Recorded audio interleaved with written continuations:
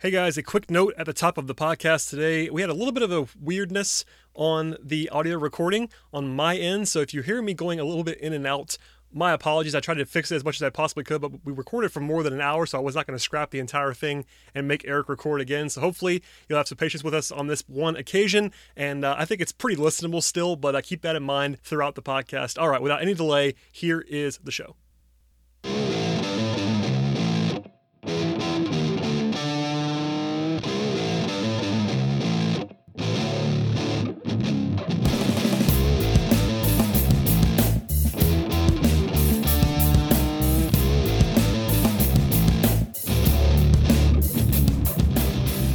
What's up, everybody, and welcome to episode 262 of the Talking Chop podcast. I am your host, Brad Rowland. It is Sunday evening in our normal time slot, and joining me, as often, is Eric Cole to discuss all of the goings-on. And by the way, Eric, this is kind of your sweet spot because we talk about some of the kids on this podcast. That's what you do.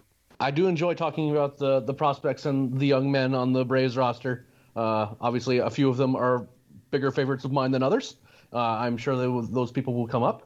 But I'm glad to be talking about baseball. It's been nice to have a little bit of a break, but, it's been kind of also weird considering how, into it we were for a while there.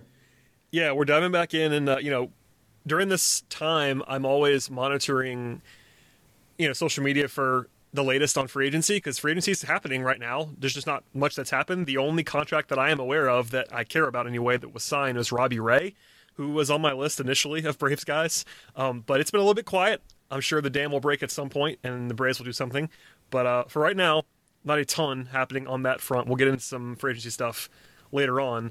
I do want to open up, though, by talking about there was some awards chatter, both official awards and also finalist stuff that happened this week. I don't have huge takeaways here, but the first one, Freddie Freeman's now an official MVP finalist.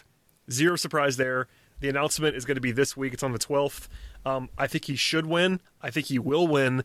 We've been talking about this for a long time, so I have nothing new to add, but that's now happening, and this is now the week to circle for everyone to say, look, Freddie might win the MVP. Yeah, and I tend to agree. I think that not only is he have all the numbers that you want out of an MVP candidate, if you're wanting to try to make a real run at it, but also that, it seems like that the consensus among those who vote for such things that he is going to win it, which is, again, really good sign. I think that it's going to be I don't think it's going to be particularly close. And that's not a knock on, Machado or Betts or, the other candidates that didn't finish in the top three.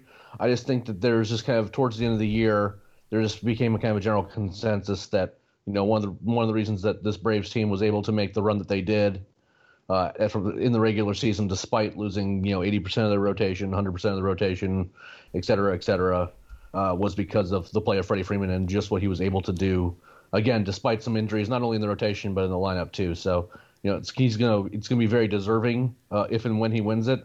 I would be shocked if he didn't win it, and hopefully we don't have to cross that bridge because I think he's got it. Yeah, I'm hoping we just get to talk about this next week on the podcast and just say, all right, Freddie won. Let's celebrate Freddie, and that'll be as easy as it needs to be. But I agree with all of that. I think he's going to win. It'll be a surprise if he doesn't. We can do that later on if he doesn't win. But the other thing that happened this week, awards-wise, well, I guess there are two more things. The Braves became the fourth team ever in the history of the Silver Slugger Award to have four guys win Silver Slugger. Freeman was a no-brainer, of course. Marcell Ozuna was a no-brainer, of course, as well. And then the Braves added two more that were at least somewhat up in the air, and that was Ronald Acuna and Travis d'Arnaud. So Acuna wins alongside Mookie Betts and Juan Soto. Those guys are obviously really good. You could have made the argument for Mike Yastrzemski, who actually probably had more cumulative offensive value than Ronald Acuna, but Ronald Acuna is much more famous than Mike Yastrzemski, with all respect, and he was better on a per plate appearance basis. So that's one where I don't have a huge problem. I'm sure the Giants fans were not thrilled about that one, but I think Ronnie, as good as he was when he was healthy, it was fine. Yeah, and we have seen that with Silver Slugger awards too. That like maybe guys who don't have as many plate appearances as another guy, people start looking at the counting stats and they're like, he doesn't really have as many home runs, or this guy has 200 hits, or dumb stuff like that. I just don't have any problems with Ronnie getting the award. I was a little bit surprised just because of the amount of time he missed. that I was like wondering, but I started looking at the other names, and I mean, like he certainly didn't deserve it over Betts or Soto. No. But though both those guys were better. But if like as like kind of like the third name on there, that was just fine to me. I think that if Ronnie had been healthy, not only would he have been better when he was on the field towards the end of the season, but I mean, I think he would have like run away, and he would have given Freeman a run for his money. So, I don't really have a big problem with it. No. Really, any of the four guys that the Braves won. I mean, Freddie and Ozuna were again. There's something wrong with the process if those guys don't win the awards there. But the other two, I think that TDA was, I think it was close between him and Smith in a lot of ways. I will say this: the Braves ran well on this one, I think, because Acuna was better on a per plate appearance basis, like we just said, than Yastrzemski. But if you flip that, d'Arnaud was not better than Will Smith on a per plate appearance basis, but he played a lot more than Will Smith did. So they kind of got the best of both worlds there. Not that it was either one was egregious, but I think both Acuna and d'Arnaud were deserving. Neither was a no-brainer, and they won both. So, obviously, the grand scheme, who really cares that much about Silver Slugger? But because we're people that talk about baseball, we could have argued about it, I'm sure, and people, I'm sure, are arguing about it in some circles. But the Braves ran well on those two, and they got all four, and I think that's fitting. The offense was so good that it's kind of cool to have them individually recognized. Absolutely, and I don't think Dodgers fans have much to worry about. I think Will Smith's going to have a few Silver Sluggers in his I think career they're okay. coming up. I think they're okay with the Dodgers right now anyway. Because I mean, I think it's fair to say that he's legitimately insane as a hitter behind the plate, and overall, like he's going to be just fine. And then you have Real Muto lurking in the background, which is kind of a different thing altogether. But overall, I think that Will Smith is going to be in a good spot going forward. And I was happy for TDA because, I mean, low-key, one of the better signings the Braves, what anyone made this past offseason was signing him and doing what he did not only in the regular season, but in the first part of the playoffs especially, too. He just kind of like put the Braves on his back and just single-handedly beat the Marlins. So it was good to see, to be sure. Yeah, he was very good, and obviously our next review podcast, we'll touch on the lineup and we'll dive into all those guys even more. But needless to say, the Travis d'Arnaud signing went very well in year one. The last award is that Max Fried won the Gold Glove. He was the first Atlanta pitcher to win since Greg Maddux in 2005. Dansby was also a finalist. He did not win. I had no issue with that. He had some pretty good numbers, depending on which ones you trust the most. And Gold Glove was weird this year, but everyone seems to love Fried in terms of the best fielding / pickoff guy at pitcher. Yeah, I guess that's his number one thing, I guess, but he's good apparently. Yeah, I mean, a good fielder. He's athletic on the mound too. Like on those rollers to flip the balls first and covering first, he does a good job. But like if you're a pitcher and you want to win Gold Gloves, just have a really good pickoff move. Preferably throw left-handed because you'll get more paid off on those pickoff moves. But that's his calling card. We've seen, Julio Teheran was a little bit of a different animal because he wasn't a lefty, but Fried, he picks off a lot of guys and does a lot of work in kind of controlling the running game just single-handedly. So I had to think about it for a bit because again, when we think of like Gold Glove pitchers, we think of guys like Maddux who were making plays all over the place, and Maddux was legitimately great at doing that. Whereas in Fried's case, he's kind of like a one skill that he has in particular, but it's really, really potent. And there's no one else that's like a pitcher that makes me, especially in the National League, that makes me go, he deserves it. There's guys that are pretty adept with pickoff moves, but I think Fried's is the best, and has certainly gotten the best results.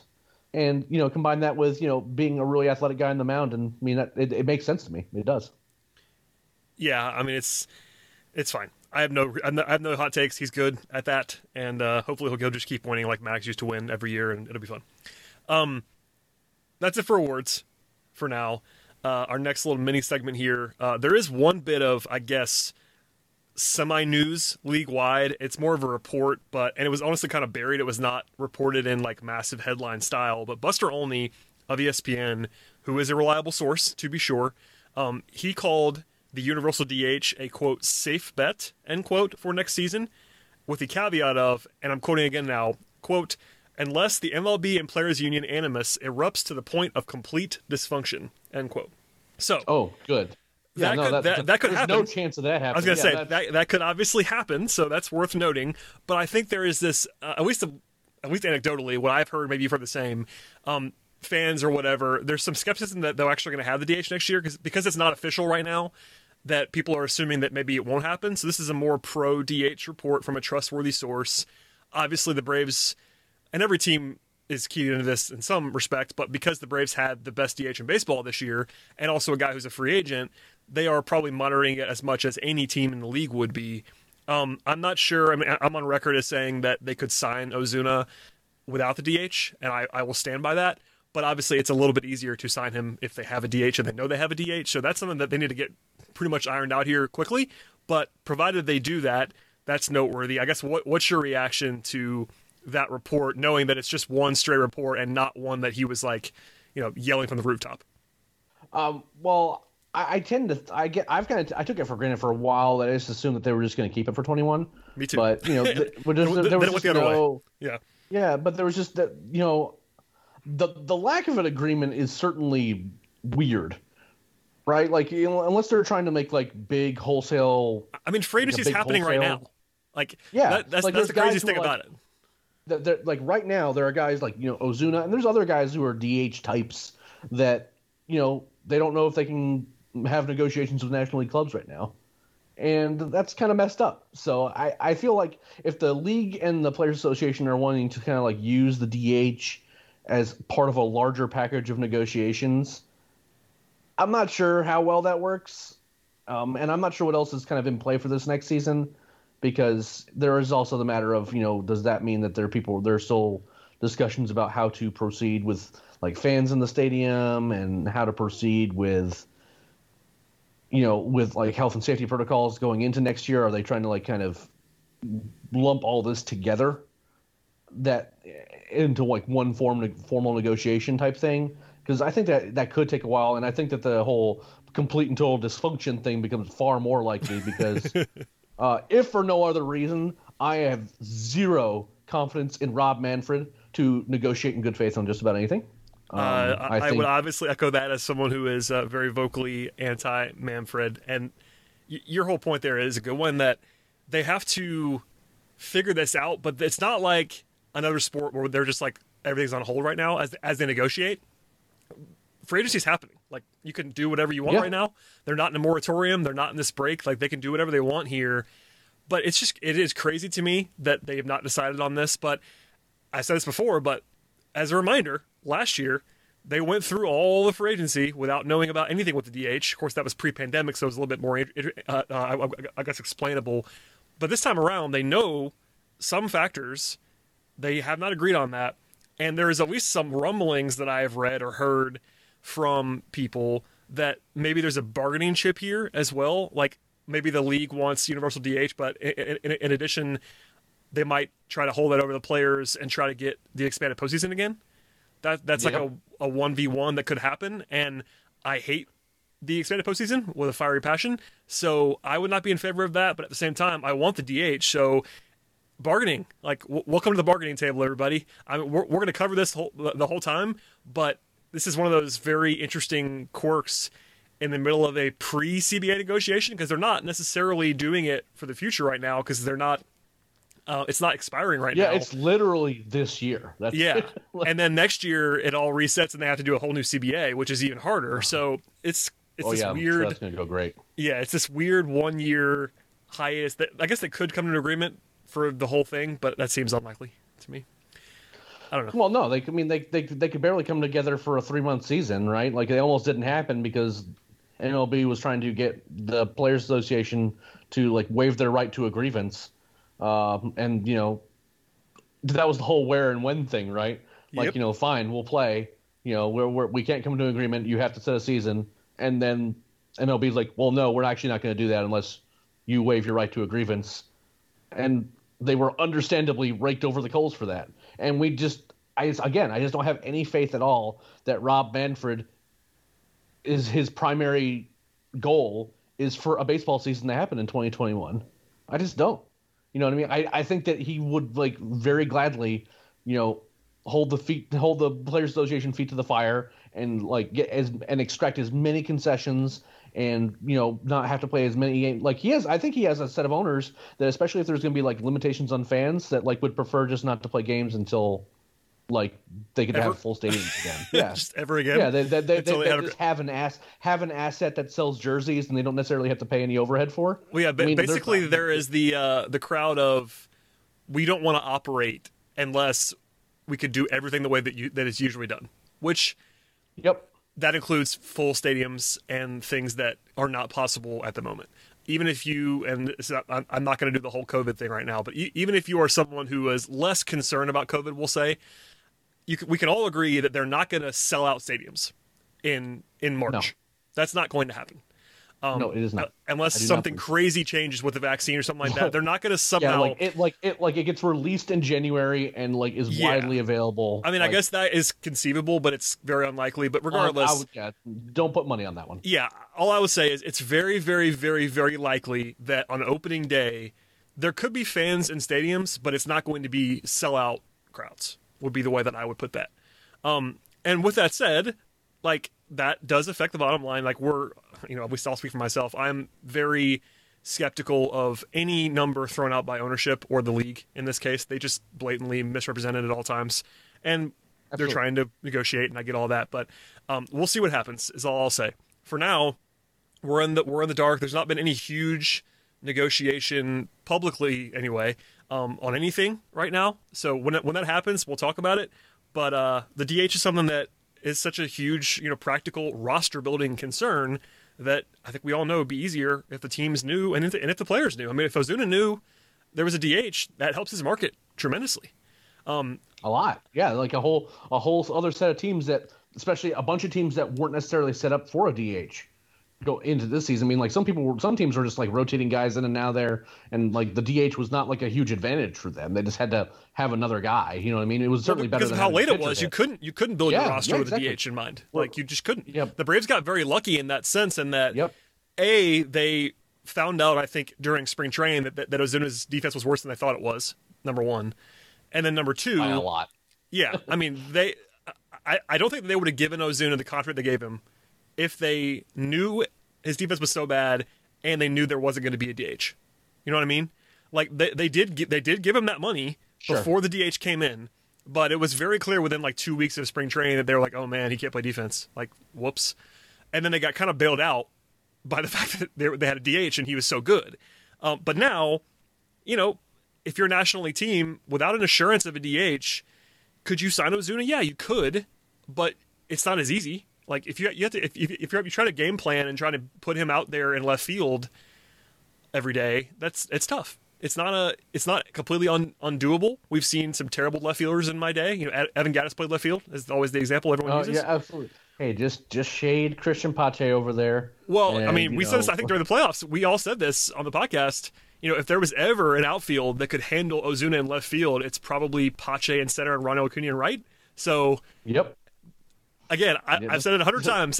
I would still consider signing Ozuna even without the DH. I will say it now. I'll say it already. I would too. It might affect the overall number I'd want to give him. Yes, but maybe not by a crazy amount. Well, right? And also maybe there's an assumption that in the new CBA, which begins in 22, they're going to have DH universally. So if you give him a multi-year contract, which I think everyone's assuming he's going to get a multi-year contract, maybe you can assume or come close to assuming that it's a 1-year thing without a DH, and then suddenly you have him as a DH the following year. So that also comes into play. Yeah, I mean, I think it's everyone seems to agree that that's the one thing in the new CBA that is, in terms of a big change, seems to be that's just going to happen. Yeah, yes. There's a lot of the other rules changes. I think a lot of the other rule changes that were happening this year were really good for what it's worth. But they end up playing a lot better. Like the 7-inning doubleheaders, I'm in. You don't blow out like bullpens like that. It makes rainouts like far less like disastrous for a team that's especially on a getaway day and stuff like that. So I was all for it. But that's the one that I think will happen, and I don't think that a lack of a DH is going to impact whether the Braves are willing to go after Ozuna again. I do not think so. Yeah, I think it might, does, like you said, it does complicate though everything. that if they go after Ozuna and they're not sure, Yeah. because if you're also considering maybe going after Michael Brantley, for example, Or like, you don't anybody know how- or anybody. I mean, you can't honestly. You cannot realistically pay a starting level salary, an 8-figure or at least low, high 7-figure salary for an outfielder if you have to play Marcell Ozuna in the outfield every day, because there's not anywhere to put that guy. I mean, I guess if you didn't want to play Pache or whatever, but you still have Adam Duvall, you still have Pache. Obviously, Acuna is going to be in a spot every day. It does for planning purposes. You kind of need to know, and it's tough. We'll do more of that next time on the lineup stuff, but I wanted to make sure we brought it up. And your bridge there was a good one, Eric, because there were some projections that came out. Granted, these are all guesses, but ESPN released their projections for free agency. MLB Trade Rumors released theirs as well. ESPN's were just numbers. They were not teams and numbers. It was just contracts. And then MLBTR does their annual top 50 with projected teams. And again, they'll tell you they're guessing. At least they're maybe educated guessing, but they're definitely guessing. I'm going to read a couple of these to you now and see what your response is, Eric. ESPN, of the guys who are on the Braves only, projected Ozuna to get 3 years and $60 million. Mark Melancon, 1 year and $4 million. And then all three of Shane Green, Cole Hamels, and Tyler Flowers, 1 year, $3 million. So those are there. Now, Trade Rumors, again, attaches teams, but they have Ozuna as a top 5 free agent, by the way. 4 years, $72 million from the Nationals, which Braves fans freaked out about when I said that on Twitter. Yeah. No one liked that. Mark Melancon is the other top 50 guy. 1 year, $4 million from the Braves, but they also went outside the organization and projected Michael Brantley, who you just mentioned, 2 years, $28 million to the Braves, and also John Lester, 1 year, $5 million to the Braves. So we'll stop here because Mark Bowman put out a projection as well that we'll touch on in a second. But anything strike you as like either strange or noteworthy or bold or anything like that out of what I just read? So I think the 18 to 20 million a year range for Ozuna is probably right. Like, it's pretty close, and that's pretty much where the MLB Trade Rumors and the ESPN projections kind of fall. That sounds about right. I don't think that's crazy to me. I think he would get more money if there wasn't a lot of uncertainty next year, but in terms of all the uncertainty next year, like, I still think he ends up getting that much just because he was so good. I would sign Mark Melancon for $4 million next year without blinking an eye. Oh, automatically. Agreed. Yeah, just bring him back. He was really, really good, and for that amount, that's perfect. Again, my feeling on Melancon was I don't think he was worth all the money that he was getting paid, but that's not why the Braves got him. They were taking on a contract that was less than desirable when they traded for him, but he filled a role that they needed, and it kind of worked out, right? But for $4 million, I don't even blink. Just bring him back. That'd be perfect. I think Shane Green's going to want more than $3 million next year, and I don't think that's going to happen. I don't particularly care if Cole Hamels wants $3 million or not. I'm just not interested. I don't know if he's even going to be able to play next year. Well, let alone. It's actually funny, and we'll probably get on this in a second as well when we get to rotation. I think your opinion there is the one that I think 90% of Braves fans will share, and part of that is frustration from this year, and I totally get that. Well, no, it's partially frustration, but it's partial. I mean, like, for $3 million, like, that there's not really a bad 1 year $3 million contract. That's right? what I was about to say. But, like, I think if you told me, granted, this is not a vacuum, but if you told me the Braves could get Cole Hamels, and they thought, because obviously you're not signing a guy that you think is broken. You're signing him thinking that you can maybe get something out of him. If Cole Hamels is 1 year, $3 million, and your trainers sign off on it, I think I would probably do that. And Braves fans will be mad if they sign Cole Hamels, but Cole Hamels. Well, see, I guess my thing is that if he has spent all this time rehabbing, and then came back and then still had nothing. Like his shoulders didn't have anything. Oh, he might be done, and I think they probably would know that more than anybody else would. The Braves probably have the best info on him, which is honestly part of the reason why I'm saying that is that if the Braves signed him with the best info possible on him, I would kind of trust that. I'm not telling you that it's going to be a slam dunk, but if the Braves came out and said and just announced in typical Anthopoulos fashion, we've signed Cole Hamels for 1 year, I would be like, okay, I think I kind of buy it because they've been looking at him for a year. You know what I mean? I'm not telling you that they shouldn't give him a lot of Yeah, money. I mean, again, if he's like that amount of money for that player, like if that happened, it's fine, right? Yes. But I'm not. I am color me skeptical that You don't have there's to be excited at all, literally I promise you. But yeah, yeah. I'm not. It's that is a like minor league deal type thing. You know what I mean? Like that. I just don't care. I just don't have much confidence that Hamels has anything left. yeah, you Right? think it's kind of the same thing as Lester, honestly. I mean, Lester pitched this year, but Lester was very bad. And when that came up and he was projected, I said this, and I guess I'll just say it again now. We talked about this before we started recording, but Lester's in this group of guys where I'd be okay if the Braves sign him, but if they sign him, I also would want the Braves to sign someone else, if that makes sense. I think, and we'll touch on the rotation a lot in the second half of this podcast, but you have 5 guys. They're all young. I am firmly of the mind that you need more in the rotation, and I think certain guys that are a little bit on the higher level, you could convince me that maybe if the Braves sign one of them, it's fine. If it's John Lester or if it's Adam Wainwright, who we discussed last week on the podcast, you probably need 2 of those guys. Is the way that I'm looking at this. And John Lester is not. Yeah, if you want to very sign, good. if you want to sign both of those guys, That and makes more then, sense. And then bring Hamels into camp, sure. Yeah, but I mean, it's all about bodies. I mean, people are gonna. I've already seen. I'm sure you've already seen this as well. But there are some people that I've seen who don't think that starting pitching is a need because of the young guys and what they were able to do in the playoffs, and I just would not agree with that. That's adorable. That's adorable. But Yeah, that's kind of what I think. I mean, honestly, yes, there is a possible world in which Fried, Soroka, Anderson, Wright, and Wilson are all rocking and ready to go next year, and that's great. If that happens, awesome. But I think this year was all we needed to see to know that a lot can go wrong in the rotation. So even if they signed, not Bauer, but even if they signed like Marcus Stroman or someone like that, I probably still want them to sign another guy for like $2 million, $3 million just to have another arm, because why wouldn't you? Yeah.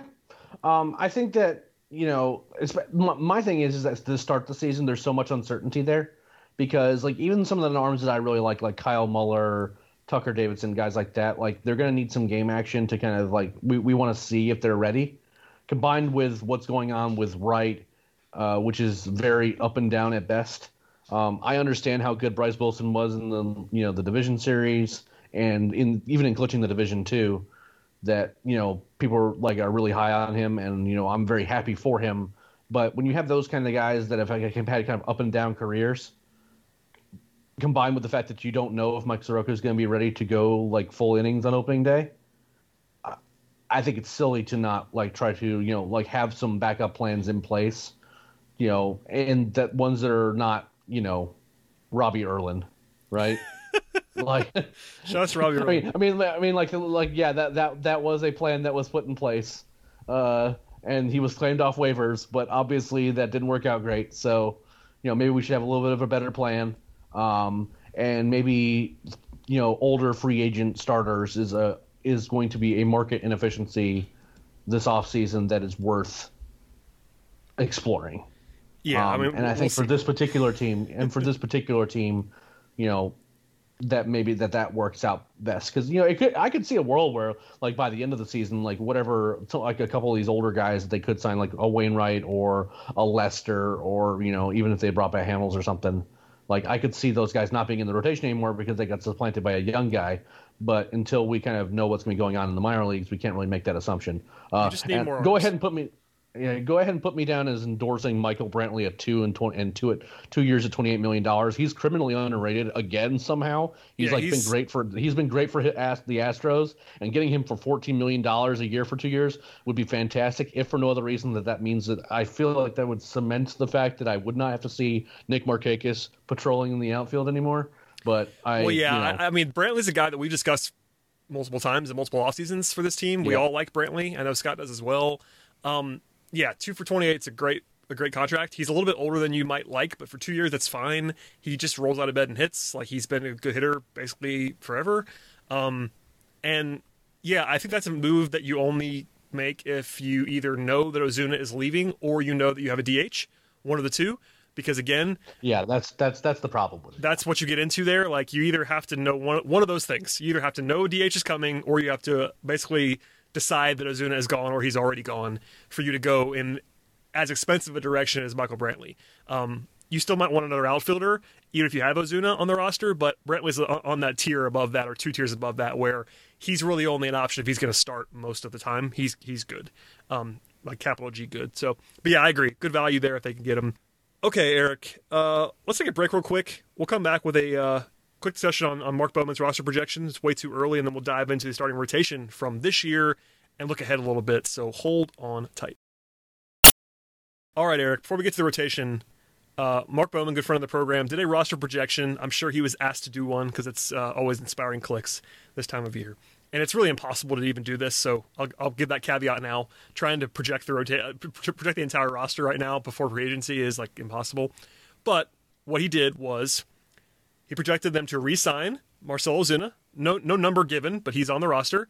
Tyler Flowers also on the roster. Darren O'Day on the roster. Josh Tomlin on the roster. And he did mention Jock Peterson as an option, but only if Ozuna is not on the team. So he didn't project Jock Peterson, but there you go on that. He also projected Riley and Camargo still at third, with the only infield signing or acquisition being Freddie Galvis, which I thought was pretty interesting.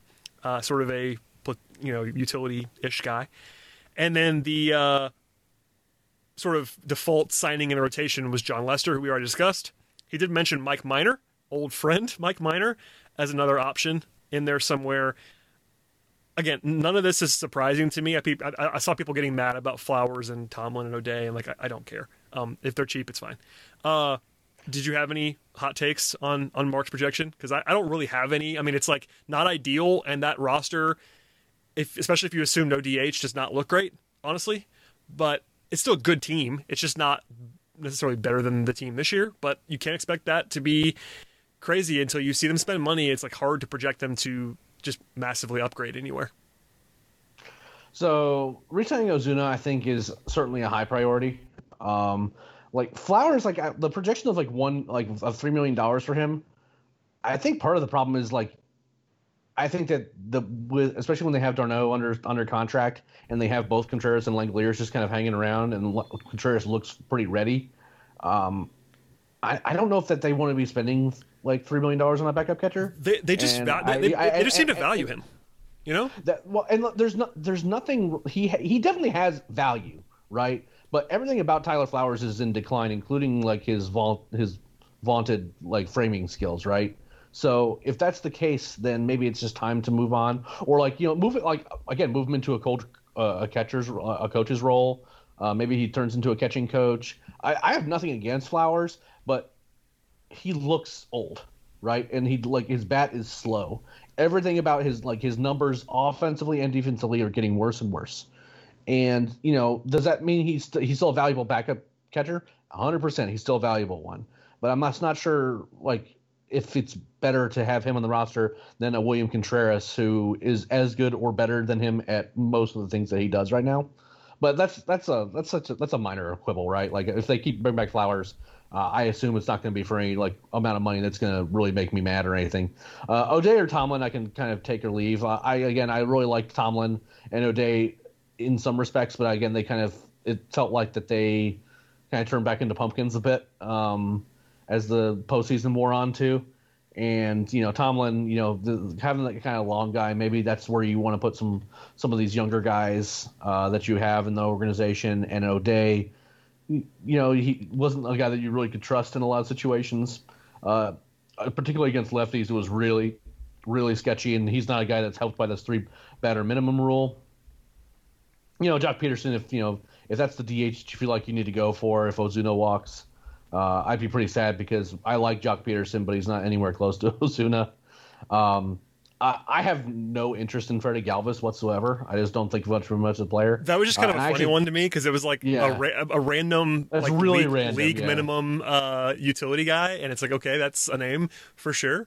I mean, this stuff doesn't matter, and again, I'm pretty confident knowing how the game works that someone just asked Mark to do a projection, and he's not doing anything terribly seriously here. It's just Here are some names. Here are some names that are outside the organization. You may have heard of them. So I get that, and this isn't a knock on Mark at all. No. But because of all the people that I think are going to be the most reasonable regarding this sort of thing, I think it's going to be Mark. And I think he would be the first person to tell you that you should not pay attention to his projections. Well, I think it's also indicative a little bit. I mean, not to put too much credence in it either, but I think the names that he's projecting them to re-sign could be out of some intel that they might want to bring those guys back for the minimum or whatever. Certainly more likely than other beat reporters out there. Right? That's what I mean. Like, that's what I mean about, honestly, like the Flowers thing we can not litigate now, but it should not surprise anyone if they sign Flowers. That's my overall takeaway. Correct. And that, like, people got really mad at Scott a couple weeks ago for talking about this. Like, look, whether you want him back or not, it shouldn't surprise anybody if they do that. Same with O'Day. I know they declined the option, but if they can get him back a little bit cheaper, they might want to do that, etc. So just don't make too much out of it. I just wanted to make note of it because it existed. People were asking us about it, and there you go. I do want to say, and he did. This wasn't mentioned in because we're not kind of in that non-tender discussion yet, and I'm sure that they haven't really made all those decisions or even like talked to Bowman or other guys about those potential decisions yet. But Camargo's a guy I'd be looking at. Yeah, I mean the money will be interesting there, honestly. I mean, he's not crazy cheap anymore. Like right. He's still pretty cheap, and like nothing about his numbers is encouraging. I had to do the write up for. Yeah, I had to do the write up on him, and everything's getting significantly worse. No, the only I agree with you. By the way, I'm famously not the biggest fan. I think this is going to sound very narrative based, especially for our podcast. I think the playoffs might have helped him a little because he looked pretty good. No, he looks pretty good. That's all I'm saying. I'm not saying like he's role wise. I'm saying tender or non-tender. The fact that they were willing to put him on the roster. The fact that he played and didn't look terrible, and given that he is, I know he's not as cheap as he used to be, but he's not going to be terribly expensive. The fact... Okay, hold on a second. The only reason that he was on the playoff roster is because Adam Duvall got hurt. I agree, but they also could have gone another direction. They didn't have to go to Camargo. We talked about this a lot. What were the options to replace Adam Duvall on the playoff roster that would have made you... I mean, look, if they went and like... some guy that like if Scott Schleber came out of nowhere and like made his season debut. Well, okay. It wasn't necessarily the roster that I'm saying. They chose to start him in multiple games. There, he played a lot in the playoffs. Like they didn't have to do that. They put Riley in the outfield. They chose to do that. Yeah, but in some of those situations, those were like matchup. Those were it matchup. Certainly was matchup. I'm not saying that. I'm not trying to take too much out of it. I'm just saying, somewhere in there, they trusted him enough to start him willingly in the playoffs. And that may not mean anything. I'm just saying it might be like a 2% adjustment on whether he's back on the team or not. Because I'm with you. Like, I would seriously consider tendering him or not. That is a serious decision. It is not a no-brainer to tender him, in my view.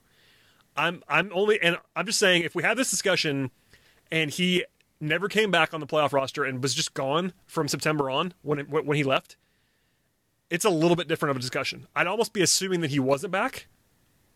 And now I'm kind of assuming that he is back, but not like all the way. You know what I mean? It's kind of a toss-up. They seem to like him more than we do in general, but it's just interesting to me. I don't know. I mean, like, other than the playoffs, I don't agree with that at all. Like, he's had his playing time like snatched from him 2 straight years now. Well, yeah, he's been objectively bad. He should honestly. He's not earned a roster spot with the way that he's played the last 2 seasons. Like we said that. I think everyone knows listening to this podcast. We don't think he's been very good because he just hasn't been very good. And I would certainly, if they don't sign over someone, if they don't acquire a third baseman, the opening day third baseman is Austin Riley. It's not like it shouldn't be a platoon. You should not think of it as a platoon anymore. It's Riley unless they sign someone or trade for someone better than Riley. But there is that whole thing of like, incumbent advantage. We'll see what they do in terms of tendering him. Yeah, it's easier to tender a guy knowing that it's cost controlled. He's a bench bat. Yeah. He can play multiple positions. The switch hitter thing. Like, I'm not high on him. I'm really never been high on him, even when he was having his breakout. But I don't know. I think I would probably guess he's on the team. And I will say, if the Braves think that he could be like half the player that he was a couple years ago, like his arbitration number is the no-brainer, and like he's not going to be expensive. But he's been so bad. Agreed. Like You know what I mean? Like he like made significant regression this year over a terrible 2019 season for Oh no, him. he's And honestly. like, I mean, you know this. I've never bought the bat. I've never ever bought the bat. I know he had one season where he was legitimately good, and he can't take that away from him. But if you look at his minor league sample, like he's hit for one season in his career. Like that's the outlier. If you look at his profile all the way back to the minors, the outlier is the good season at the plate. He's not been a good hitter at any other time. You know, I didn't. He certainly was. I don't think he was good as his 28 season. I just didn't think he was going to be this bad. But oh wow, he's been really bad. So yeah, it's bad. And I think that's a decision. But again, like when we're talking about bench bats and stuff, especially a guy that's kind of a utility guy. Yeah, the impact of that is not huge. For no, it's not. Okay, let's get to the rotation real quick. Okay. So we all know this, but the rotation was terrible this year. Max Fried aside, we'll come back to him in a second.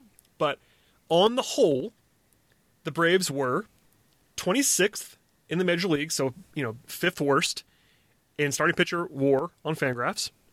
They were only worth 2.0 Fangraphs WAR total, and that includes Max Fried, who was by himself worth 1.5. That tells you all you need to know about that. They were 28th, so third worst in innings pitched from starters. They were 28th, third worst in ERA, and ERA, again, that includes Max Fried, of 5.51. It is extremely difficult, Eric, to go 35 and 25, even in a shortened season, with those numbers from your rotation. We've all said this a million times, but it's kind of incredible that the Braves were as good as they were with the rotation. I should have done the math on this if you took out Fried, which you can't necessarily do, but just know this. Max Fried through 11 starts with a 2.25 ERA. He was a Cy Young caliber pitcher when he was available and pitching this season. And still, the Braves had a bottom 5 rotation in baseball in pretty much any metric you look at. That's really hard to do, Eric. And it's worse than you think it is. I mean, we've all said it, and it's actually worse. Yeah, it's actually worse because I think that they're the worst rotation in baseball if Ian Anderson doesn't debut this season. Well, yeah, Anderson comes in and throws 6 starts with a sub-2 ERA, and basically everyone except for Fried, Anderson, and Mike Soroka before he got injured was terrible. Like every single other. I mean, I guess Bryce Wilson late had a couple good starts. Yeah, I mean, yeah, but again, these ERAs. I'm just going to read some ERAs to you. I'm not even going to assign names to them right now, but these are in order of innings pitched as well.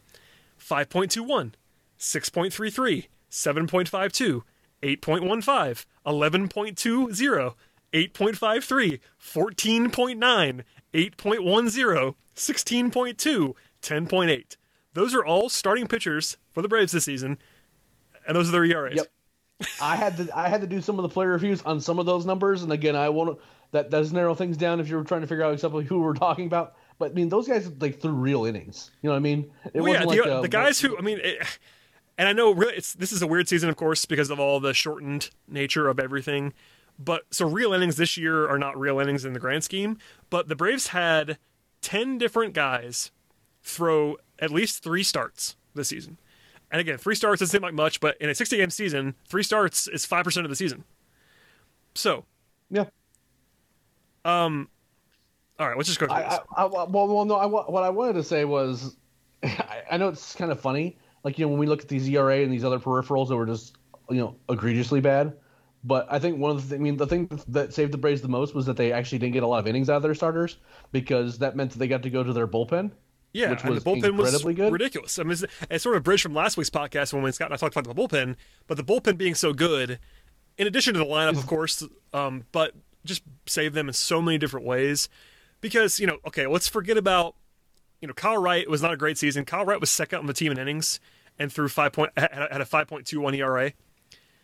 That's not ideal. And it honestly felt a little worse than that at times. It did. He got better late to save the ERA a little bit, but I agree. But basically, pitchers 4 through 10, these guys all had at least 3 starts. Josh Tomlin, Touki Toussaint, Robbie Erlin, Sean Newcomb, Huascar Ynoa was not good as a starter at all, and then Tommy Malone, who they acquired and just blew up immediately. Those guys all threw 3+ starts this season, and were just objectionably terrible. Like, it's not like there's no nuance here about these guys. There was not like luck. They were just terrible when they started. And I don't want to pile on because coming into the year, not a single one of those guys, other than maybe Tomlin, maybe Tukey, I guess, was supposed to be in the rotation. I guess Newcomb was, for some reason, there. But, Robbie Erlin, whatever. We've made fun of him enough. Enoa was good as a reliever, but not as good as a starter. Tommy Malone was just like they were trying to patch a hole. But it really was truly awful. And for a review standpoint, we normally would go through like pitcher by pitcher. We're not going to go through Josh Tomlin and Robbie Erlin and Tommy Malone. Like, that doesn't make any sense for us to do. Yeah, no, they were bad. I mean, like, look, Ian Anderson debuting, he was a revelation from when he debuted. The Braves don't make it as far as they did in the playoffs without him just going completely nuts. He was great. Max Fried, I think he should have gotten more Cy Young love than he did. He just didn't pitch enough, honestly. I mean, I agree. I think until he got hurt, he was right there, and like probably would have finished like top 5. And then he only threw 11 starts. And honestly, he was incredible. So I mean, that's no shade at Max Fried. I'm with you 100%. Like on a per start basis, he was really, really, really good. And I think that because we're reviewing, I will say that I think you can't bank on him having a low 2 ERA every season. But no, he's good. He's definitely he's definitely the guy that, like, if you're gonna like see an absolutely dominant start out of one of your guys. Oh, like, when he's right, he's lights out. Yeah. He certainly looked better earlier in the season than he did later in the season too. I will say that. I think. Well, there's a little bit of concern. Actually, I was going to ask you this about Fried. There's a little bit of concern about like wear and tear with him, and they don't seem to love to like keep him on schedule for very long. They don't like to push him a whole lot. He's usually better when he has more rest. Does any of that stuff worry you in like a regular season when the season's longer and he might be asked to start 30 plus times? Well, he had issues in the minor leagues too, like with like minor back stuff. Blisters were a big one. Do I see a problem? I think that managing young guys' innings with like spot starts here and there is probably just the smart thing to do anyway. And so it doesn't really bother me necessarily, but at the same time, a guy that has like a real injury history, he's had Tommy John. Combined with like you don't necessarily want to see a guy getting hurt over and over again. I mean, and he had this problem last year too. He had like a groin thing, and then he had blister problems, and little minor injuries that are just constantly cropping up. You don't really want to see out of a guy that you really want to get big time performance out of. But I think that he's still kind of like figuring out kind of how to get through these long seasons and like and keep himself healthy. Again, not the greatest situation to kind of be put in this year when your off-season routine and all of that kind of gets thrown out of whack in terms of getting ready for the season, getting stretched out properly, et cetera, et cetera. He was kind of pressed into duty as like, hey, we need to get every start. You need to go 6 or 7 innings and like shut the other team out because otherwise our bullpen is not going to survive the 60-game season. Yeah, he was huge with that. I mean, honestly, the fact that he was able to basically be an automatic win every time he pitched this season you can't overstate how important that was for a team that was so battered in the rotation. Like some of that's like anecdotal, but the fact that they essentially just won every start when he pitched all year, what else can you ask for? Frankly, he was awesome. Yeah, exactly. And so, I mean, in terms of wear and tear side, like this is an ongoing thing with Fried. I mean, not just the Tommy John, which again. The recovery rate seems to be pretty good, and like it's not like he can't throw hard, and it's not like he's like lost his stuff, right? It's just that when he was in Mississippi, he had kind of little nagging. He always had some little nagging thing here and there. He'd miss a start, or he wouldn't throw as long in a given start, et cetera, et cetera. But the stuff's too good, and I think that a lot of that stuff's kind of manageable. And I don't think that necessarily especially with a guy who. Is kind of earlier in his career that managing innings is like far from the worst in the world. On the every fifth day type guys, that you just when in doubt you can just run them out there no matter what are important to have in your rotation. But there's also guys that, hey, if we spot start a guy here and there, it just makes the whole situation better for everyone involved. There's nothing wrong with that either. Yeah, he's a high upside guy. When he has it, he's great. etc. And obviously, you can rely on him to be one of your top two guys. Let's take a second and talk about Mike Soroka, your favorite player in baseball. Yes. He made 3 starts this Yes. year. He was not as good as he had been previously, but he was totally fine. It was 3 starts. Who cares? But obviously, the injury is the thing. There is a lot of people that I have seen or heard from that are just kind of writing him in pen for opening day. And I am a little wary of that. I know Achilles is not like a death sentence like the way that it is in basketball or football, but it's not exactly a lock in my brain that he is just his normal self on opening day in 2021. Am I wrong? Or is that an actual concern of any length for you? Well, I think that anyone who is not a doctor, who is like trying to show any amount of expertise on what an Achilles injury does, particularly in a plant foot for a pitcher, in baseball, is a snake oil salesman at best. Look, by all indications, he is on track to be very close to ready to go and throwing normally in spring training, right? But we just don't know. And you just, with setbacks with something like that, like, all of a sudden, like, if his heel starts inflaming or, like there's an infection or, like, there's 100 things that could go wrong in these types of like severe injuries. Things are really tightening up. My primary concern is that 2 of the last 3 seasons, he's thrown minimal innings. Yep. And if that's the case, then you just need to be really careful about how you stretch him back out. And it's made particularly difficult because you don't have like a minor league situation where he can kind of get stretched out that way. Do I have the utmost confidence in terms of like doing everything that you're supposed to do as a rehabbing from an injury, from nutrition to all of the workouts you're supposed to be doing to, going to your doctor and doing basically everything that he's supposed to do. Mike Soroka, I have the highest confidence that that's happening because that's just who Mike is as a person. But that doesn't necessarily mean that we can account for, everything that can happen for a guy who just hasn't had the workload over the 2 of the last 3 years. Does that mean that he needs to get stretched out in the minors and like maybe he does a few starts down there to get fully stretched back out again? That might not be the worst idea. I mean, there is a thought process that's been out there that one of the reasons that the Achilles injury happened in the first place was because we had all of a sudden this really kind of rushed sort of spring/summer training situation.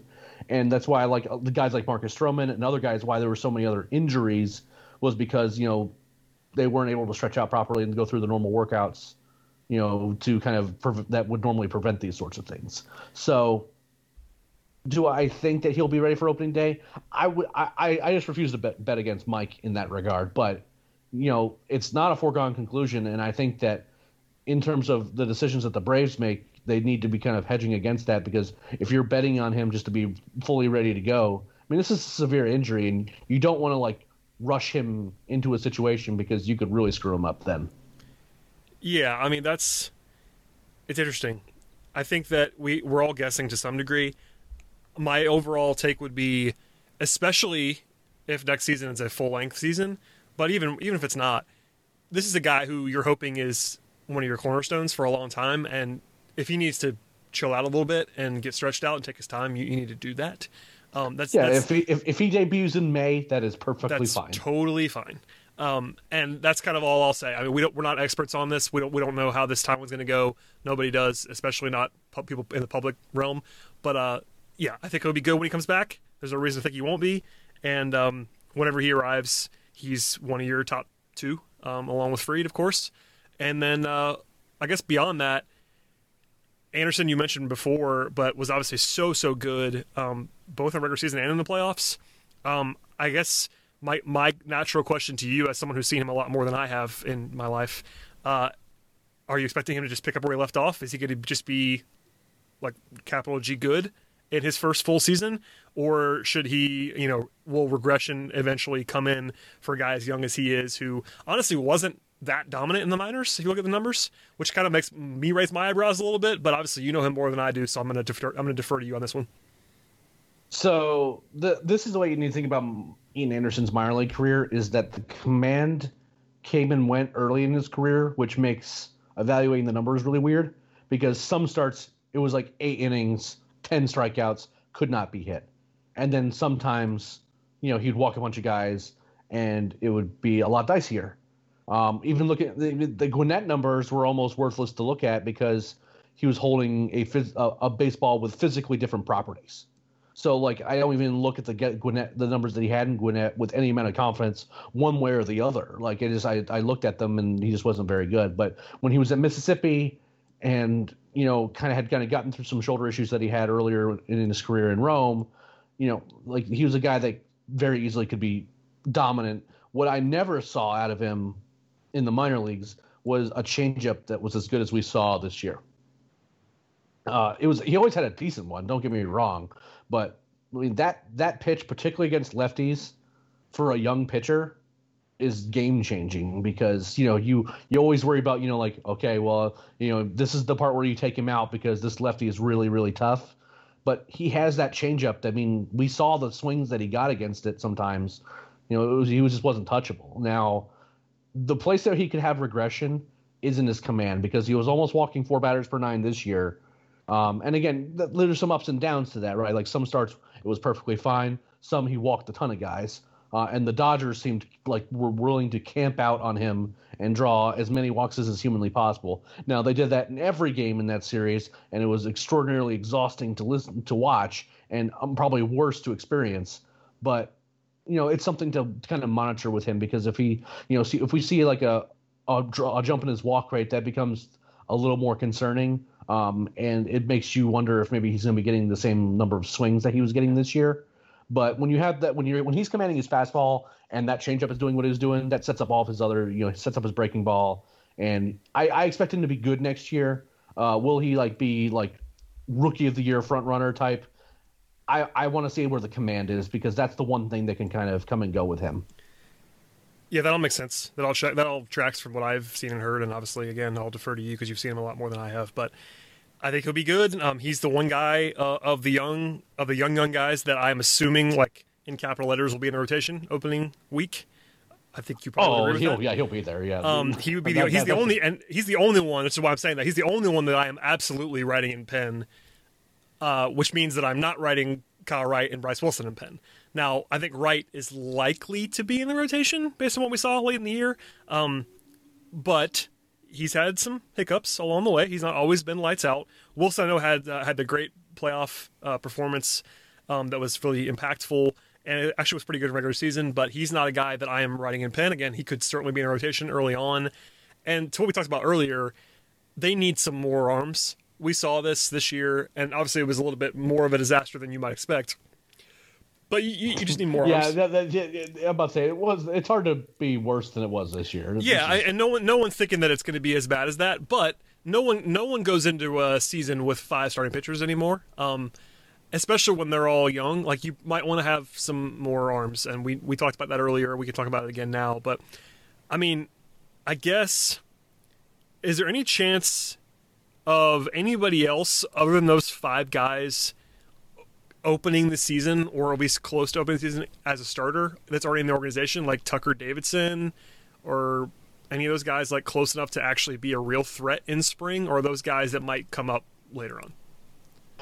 I think it would be, especially without a bunch of minor league numbers to kind of go from overtaking a guy for a spot. Okay, this is this part where he has won that job.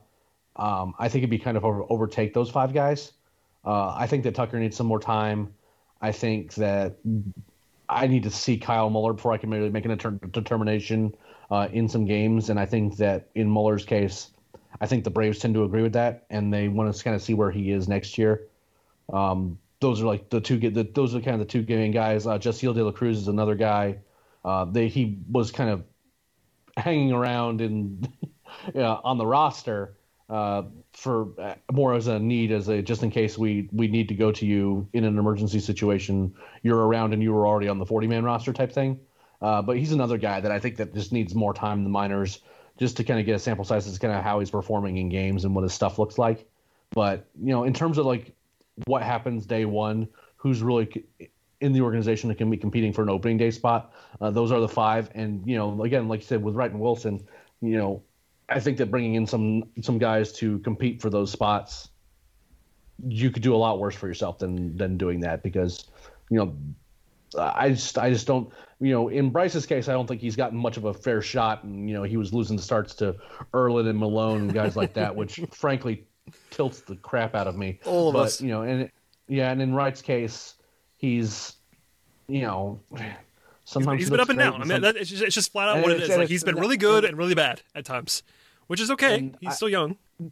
Yeah, and he's you would wish you could kind of get a little more consistency as to kind of what he's going to be as a player on a game-to-game basis from a guy that you grabbed out of a really good college program, but that's just not what's happened. So I don't have a great answer there, but I think that bringing in a couple guys like Wainwright or Lester or guys like that just to kind of compete for spots, I think that's what they should do. I did have a couple people tweeting at me saying if there's any chance for a Fulte reunion. I think that is never going to happen. Well, he's by the way, in case people don't know this, he's officially a free agent. Yep. So he's not in the organization at this moment in time, which is why we didn't bring him up so far. But it was on my agenda to at least say that out loud, that he is not a consideration at this moment because he's not on the team. Not like in the minors, he's a free agent. So we will see. But I'm with you. I'd be pretty surprised if he was back. Pretty surprised. That's all I'll say. Yeah. Pretty surprised. It's not gonna happen. I mean, like, I'm about to say that I am willing to place money on bets as to whether or not that happens. I would also bet against it as well. So Fulte, not a thing. And Sean Newcomb, of course, is still around. Sure, we'll see. I put him in the bullpen. I've said that 100 times. So we'll see how they do that. Put him in the bullpen, or speaking of guys that might get non-tendered. Yeah, he's on the list, especially if he's gonna. And Scott and I talked about this last week, so I don't want to do the whole thing again. But if he's not willing to be a reliever, then just non-tender him. That's where I am on that. No, that seems like where you want to be there. Yeah, we'll see. We could do an hour on free agent options. I will just say the names of guys who are free agents, knowing this is not a Braves target list because we don't know what their budget is. We don't know what their tolerance is, all that stuff. Trevor Bauer is the number one guy. Then you have guys like Marcus Stroman, Masahiro Tanaka, Charlie Morton, James Paxton, Jake Odorizzi, Corey Kluber. Those guys are all in line to get some real money, I would imagine. You have old friend Mike Minor. We talked about John Lester earlier. Mike Leake is available as a very uninspiring but yet potentially solid option. Jose Quintana, Chris Archer, who kind of flamed out in his last stop. Jay Happ. I don't know, Jake Arrieta. All these guys are just veterans. They're out there, and I'm, again, on the record. That's my final thought on this, and I'll have yours as well. The Braves need to sign or acquire some starting pitching. I know that people are optimistic about their young guys, and with good reason, but I think they need to get two arms. They don't have to be two high-priced arms, but they need to get two guys, I think, that can credibly start Major League Baseball games in April that are not currently in the organization. That's where I would be with it. At least one. I mean, one is not negotiable for me. It would be really, really bothersome, in my view, if they open the season with only what they have right now. So one is a definite need. I think they need to get to maybe even more. How do you feel about next year? I mean, you can throw out names if you want to. You don't have to do that. But just looking ahead to 2021, rotation-wise, obviously it projects to be better than it was this year, just by having Soroka back and the young guys being older, all that stuff. But what's the next step? What do they need to do in your mind for next year? So I tend to agree. Having a couple arms would be good. Realistically, I think that is what will end up happening. There's like two veteran arms. I mean, it's what they did last year. I mean, they signed. They brought King Felix and Cole Hamels into the rotation. With, I think, differing levels of expectations, obviously, but those are two outside the organization guys that they brought in for spring to see if they were going to be able to compete for jobs. In Hamels' case, he was absolutely going to get a job. He just couldn't stay healthy.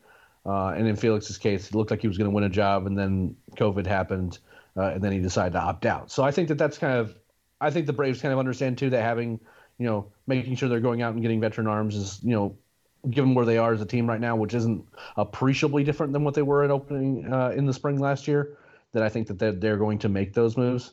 Now, me personally, this is Eric, and this isn't something that I think the Braves are going to do at all.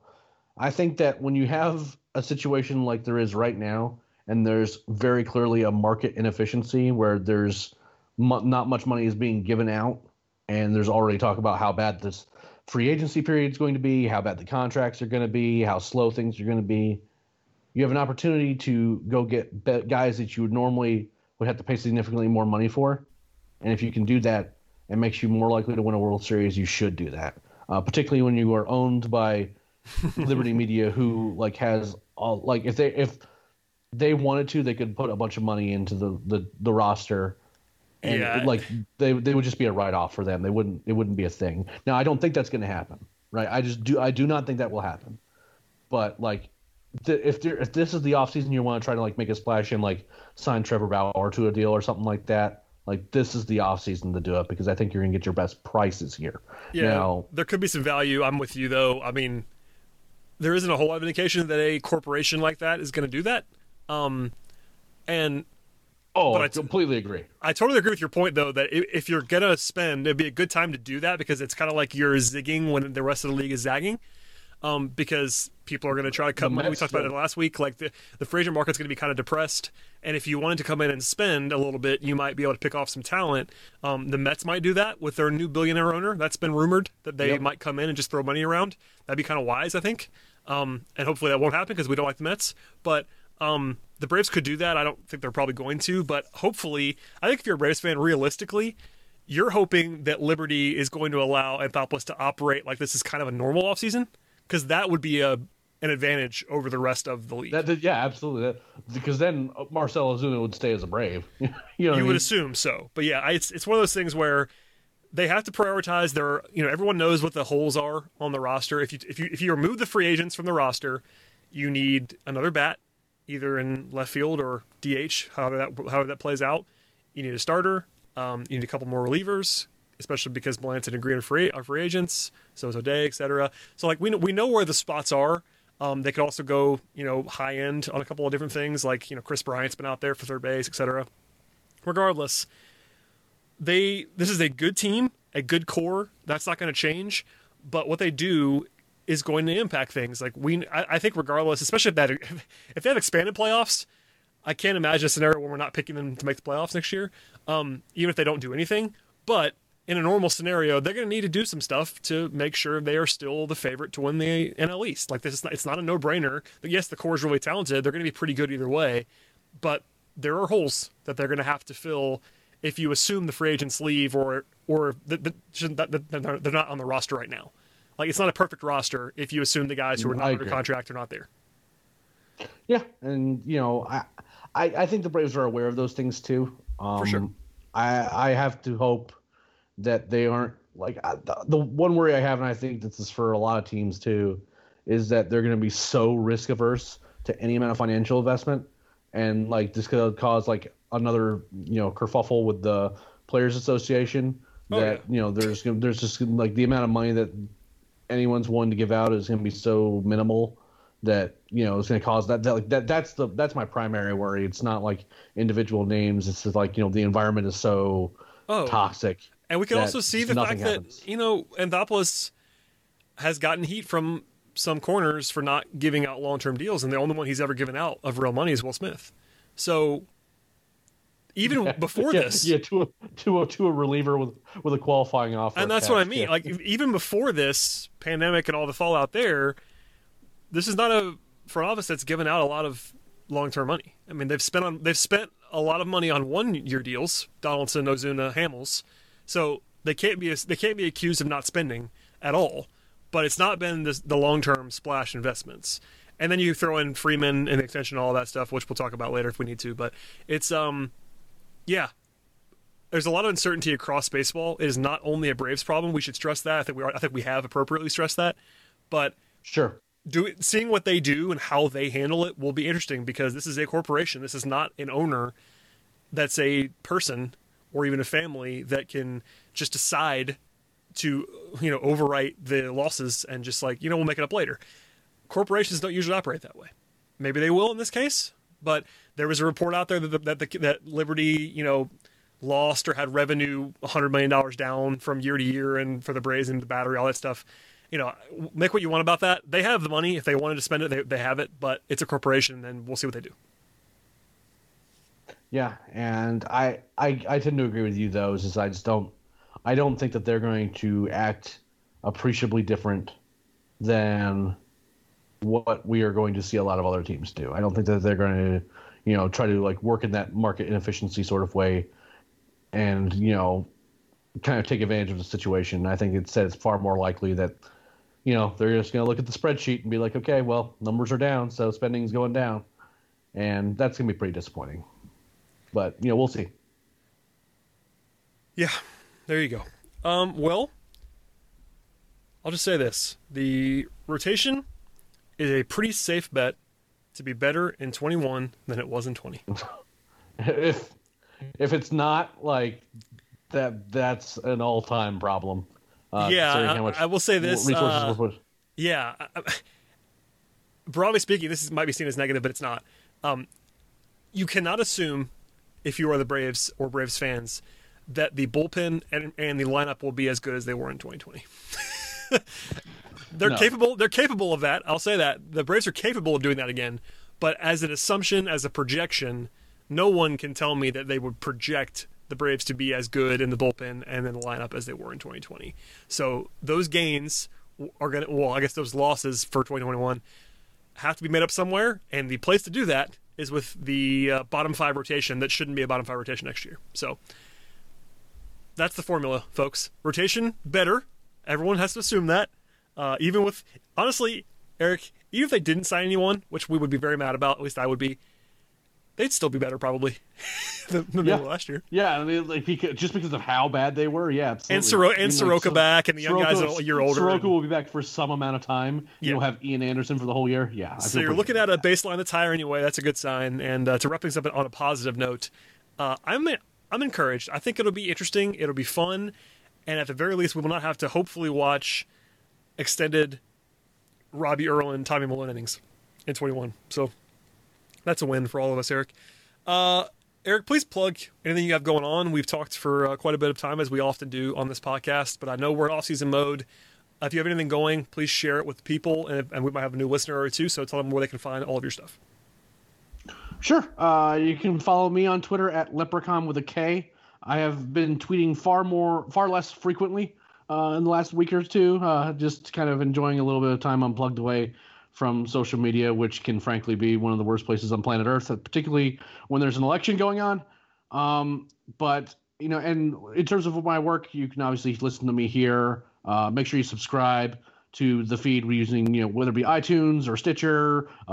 Make sure you're leaving reviews. We love 5-star reviews. That helps us out and helps us spread the podcast a lot. But in terms of the written work, you'll see me at talkingchop.com. Right now, we're working on player reviews. I think we're all the way worked through all the arbitration eligible guys, and now we're kind of into the guys who aren't arbitration eligible and or are just like the normal kind of veteran contracts and things like that. So if they have appeared on the Braves roster in one form or another, there is going to be a review written about them. I have already written several. I am sure to write several more. And those are going to be coming out like every day. There's going to be 2 or 3 of those that pop up. So that's kind of the big project. And in the next couple of weeks, assuming all goes according to plan, before Thanksgiving, there will be a new episode of The Road to Atlanta to talk about kind of the guys who have debuted this season and kind of what we're thinking about for 2021 as well. There hasn't been a whole lot of, reputable sources of minor league information to kind of for us to go from, but we've gotten a couple nuggets here and there, and we're frankly just itching to talk about some minor league baseball, so keep an ear out for that too. Yeah, that'll be on the same feed, so if you are subscribed to this, you also get Road to Atlanta for the low price of $0. So that's coming. Please subscribe. Yeah. Please tell a friend, or 2 friends, or enemies, or family members, or whatever you want to do.